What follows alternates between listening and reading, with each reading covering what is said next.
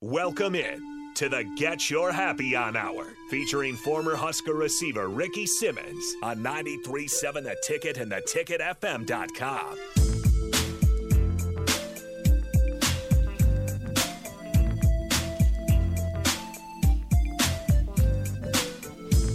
Hey, man, welcome to the show.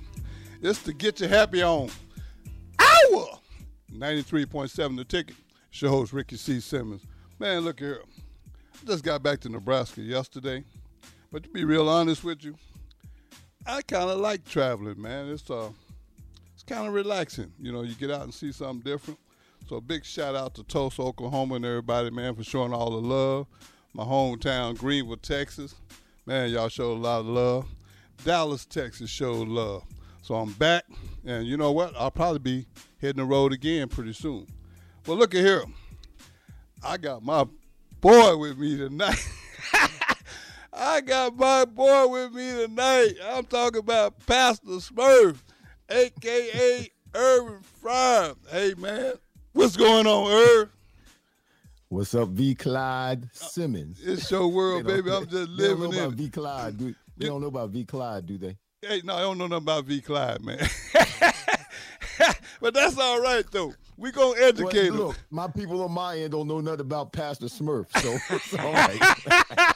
Hey, but you know what? Pastor Smurf, what are you talking about? Yeah, man. Look here, man. We got history, but, hey, I'm just going to give you a heads up, dude. I'm trying to hold you hostage tonight, so I hope you ain't in no real. Me, bro. Huh? Look, when I said I'm in, I'm in. Okay, because I know you're a busy man and all that, but I'm trying to hold you hostage tonight. Man, it's bedtime, so you got me. So, look, I'm normally in the bed about this time. Yeah, it's 9 o'clock here. Well, you know my hours is, well, I'm living on the edge. I had to drink a Sprite before I came. But everything going good with your Irv? Everything's all right, bro. I can't complain. Just trying to keep doing big things, like you say. Oh, man, anytime I post something, I see a comment from you. Keep doing big things. Keep doing big things, man. That's what we do. Well, Irv, look at here, man. A lot of people are listening, and I would like for you, because I think you can do it better than me, give people a little history on how we became brothers, where we met, and your whole football career, and kind of what you're doing now. Okay, well, I mean, we met shortly after I got to Nebraska. When I came to Nebraska, it was August 13th. That was the day I got there, August 13th, 1980. That was the day I got reported to the University of Nebraska for practice and all the other stuff that came after that. I was staying with Turner Gill, 603. At Abel Hall. I remember all that. Room 603, Abel Hall. Look, I remember all of that. As a matter of fact, just the sidebar real quick, V.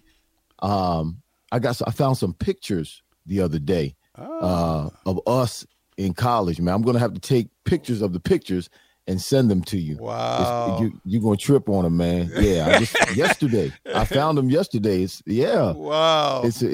It's funny to look at us when we were 19, 20 years old. Yeah, well, boy, I tell you, we can't tell the folks everything, but well, I'm not going to tell them everything, but I'm going to send the pictures to you. Yeah, well, you send the pictures. I was going to try to do it while we were live right now. Oh. I was going to send them to you on your phone so you can see them and react over the show tonight, but I didn't get a chance to pull them out and take the pictures. But That's I will. Okay, I'll be looking forward to that.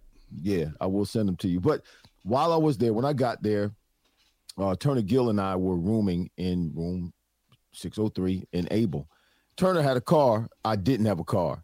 So I was stranded quite a bit. And, I didn't want to ask him to ride in his car or drive his car. But Ricky came along. Ricky came along and befriended me. He did. I don't know if he thought I was lonely or whatever, but we just hit it off. He was a year ahead of me. He was from Texas. He and Nate Mason were like Mike and myself, but Mike wasn't there my rookie year, our freshman year. Mike was coming our sophomore year. Mike was down at the JUCO in Coffeyville and couldn't get to the University of Nebraska-Lincoln until our sophomore year. So I was there although I signed with Mike and came with Mike, I was there my freshman year by myself. And Ricky just took me up underneath his wing. He had been there already for a year or so and took me up underneath his wing. I remember going down to his house. Your apartment wasn't that far from me Abel. and Nate just lived right down the street. Yeah, just a few blocks away from Abel. So I was able to walk down to Ricky's, and we hit it off right then. And that was rare, because when and I wasn't expecting anything like that. Not that I was a hard person to get along with, or I gave off some bad vibes or bad energy. I didn't do that. Wasn't that kind of guy. But it was the opposite of when I got to the pros. When I got to the pros, nobody spoke to me. Well, I guess being the number one overall pick didn't help. Well, yeah, and that's a shame, though. Yeah, I mean, they saw me. Some of the guys saw me as a threat. Absolutely. And really, some of the bigger name guys didn't really speak to me until the end of my second year there. It was crazy. But no, Ricky and I have been brothers ever since then. We played together in those 4 years, but even more importantly than that, we spent a lot of time together off the field. And we just never disconnected. We stayed connected, though, we had times when we were not in touch with one another. But once we reconnected, it's like we never lost any time. Like that time had never happened where we weren't in contact with one another. So here we are, what is it, 30 years later, 40 years later, and we're still. You know what I was just thinking about? What's that? Uh-oh. No, this is a good one. We were walking up to my apartment one day, and I asked you, I say, man, you like music? He was like, yeah, I used to DJ. Uh-oh. And then you came and started playing music and stuff, and I think after that I knew we had something in common, because you like music and I did too. So, man, like I say, I'm just really honored to have you on the show, man. But also, Irv, tell the people about your NFL career, man, and how long you played and with the different teams, man. I think that's pretty interesting. Well, but even in that, Rick, we really never, when we were together in college, and that's a great question in relationship to our relationship, we never really talked about that. We never really sat around and dreamed or spoke on, okay, well, you're going to the league and I'm going to the league and this is what we're going to do and that's what we should do. We never talked about that. It just kind of, it just kind of happened. I never thought that I would be the first person selected in the draft. I guess at the end of our senior year, Mike and myself, and you weren't there our senior year, you were gone, but at the end of our senior year, I guess people started talking about or had been talking about I was actually us. with you, Irv.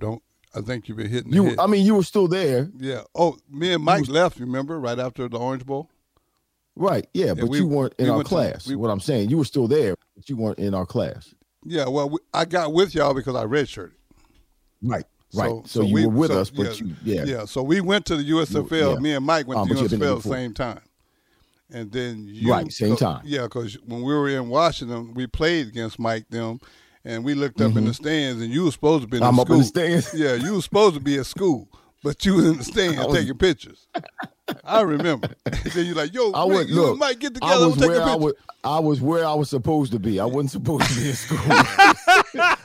Trust me, I was where I was supposed to be, supporting my brothers. Yep, yeah, it was just funny because we left right at, the USFL at that time was in January.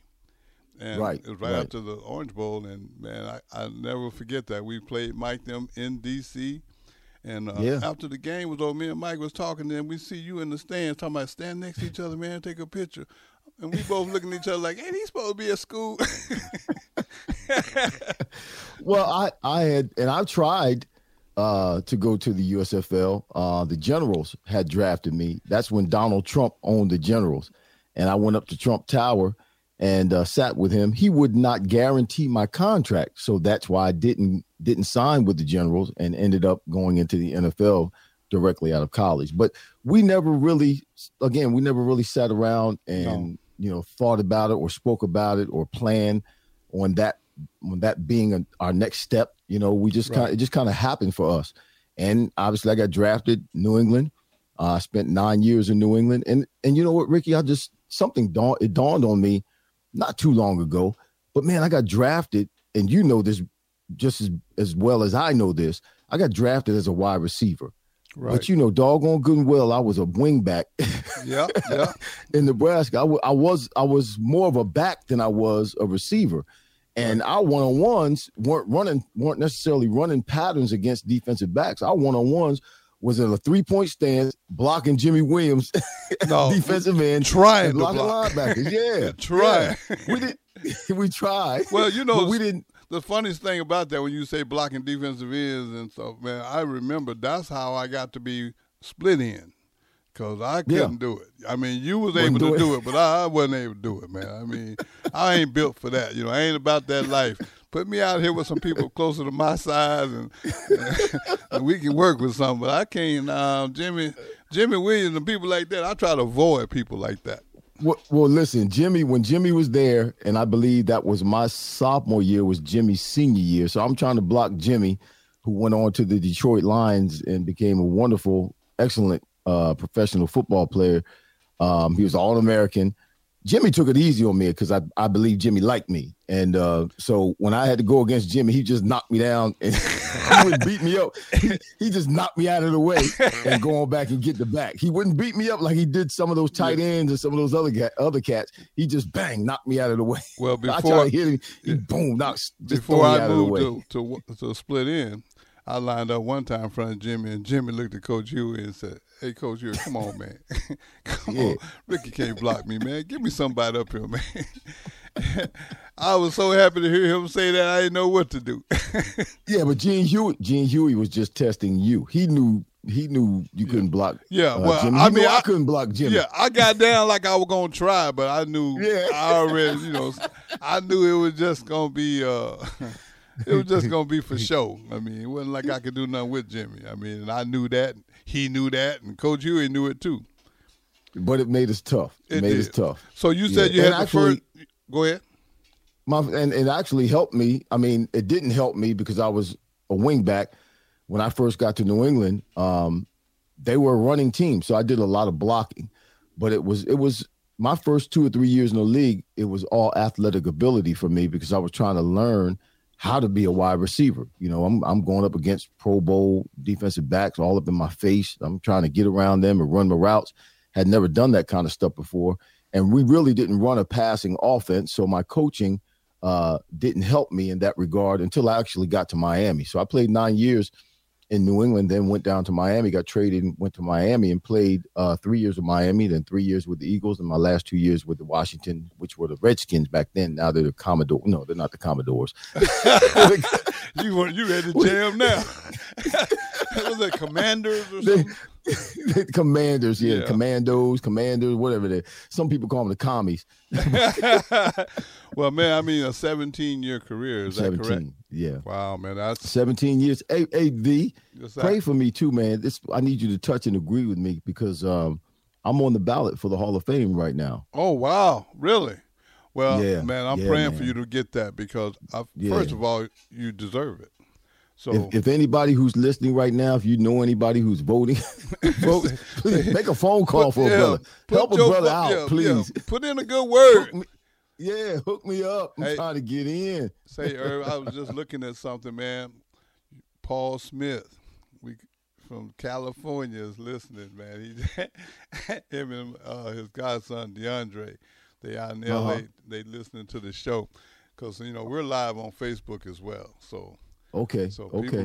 People are chiming Paul, in. if you know anybody that knows anybody that has anything to do with the voting for the Hall of Fame, holla at the brothers, please. Holla. Well, make a phone call. Truth be told, man, I would like to see you and Roger Craig, both get in. Yeah. I think y'all are both deserving of that. 17 seasons. Roger was the first running back, I believe, in the history of the NFL to run for 1,000 yards and catch 1,000 yards of balls receiving. Yes, absolutely. Have 1,000 yards receiving. I'm not sure. I'm not sure if my stats are right here, but I think Marshall Faulk did it about 14 years after Roger. Yeah, it was after Roger. Yeah, and he's in. So I think there's a pretty good argument that Roger should be in. Yeah, of course. Hi, Rebecca. I see you out there. She says, "Hello, Irving." So you got fans, Hey, Rebecca. Man. Where's Rebecca from? Rebecca's from Nebraska.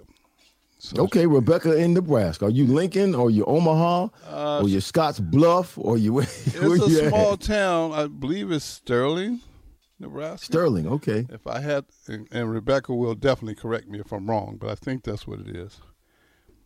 And also, let's see, you got a. So they can hear us. They can hear us. They can hear us and see us on Facebook. Yes, we're live, dude. On Facebook, right okay. now. I'm glad. Not right. Not right put now. My cameras on, man. Yeah, not right now. Right now. R-A-T. Right. Yeah. Right now. There's a one director says, tell Irving that I'll ask Pastor Terry of New Birth to place him on the prayer list. So you know Pastor Terry?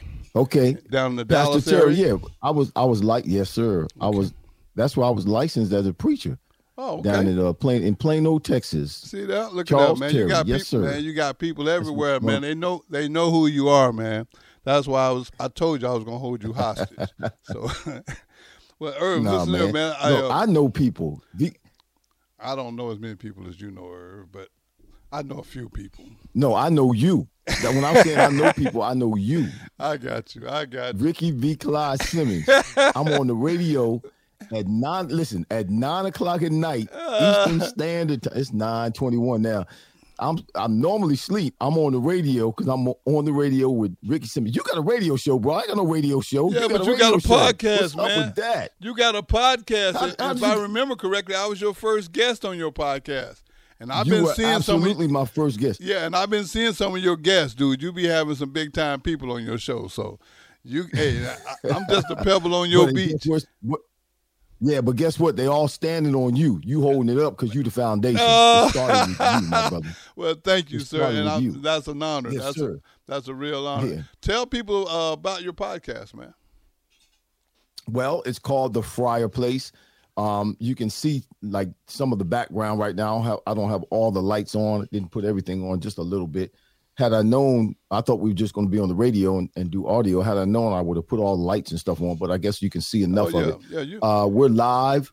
We're live every Friday, Eastern Standard Time, not Central Time, not Nebraska time, not California time, not Texas time. We're live every Friday. Where are you at, 12 man? noon Eastern Standard Where Time. are you located, man? Huh? Where are you located? Tell the people where you located. Tell you. Huh? I'm going to tell them. Okay, tell them what state you in. Oh, I'm in New Jersey. There you go. That's what I've been waiting to hear, man. Okay. Hey, Irv, man. I'm in New Jersey, so the pot. No, keep doing your thing. What? Keep doing your thing, but stay with me. Don't go nowhere. We got to take a quick break, and then we're going to come back and talk. We'll talk some more, okay? Okay, then I'll tell the people. There you go. There you go. Hey. Yes, sir. You guys hang in there with us. It's 93.7 The Ticket. To get you happy on hour. We'll be right back.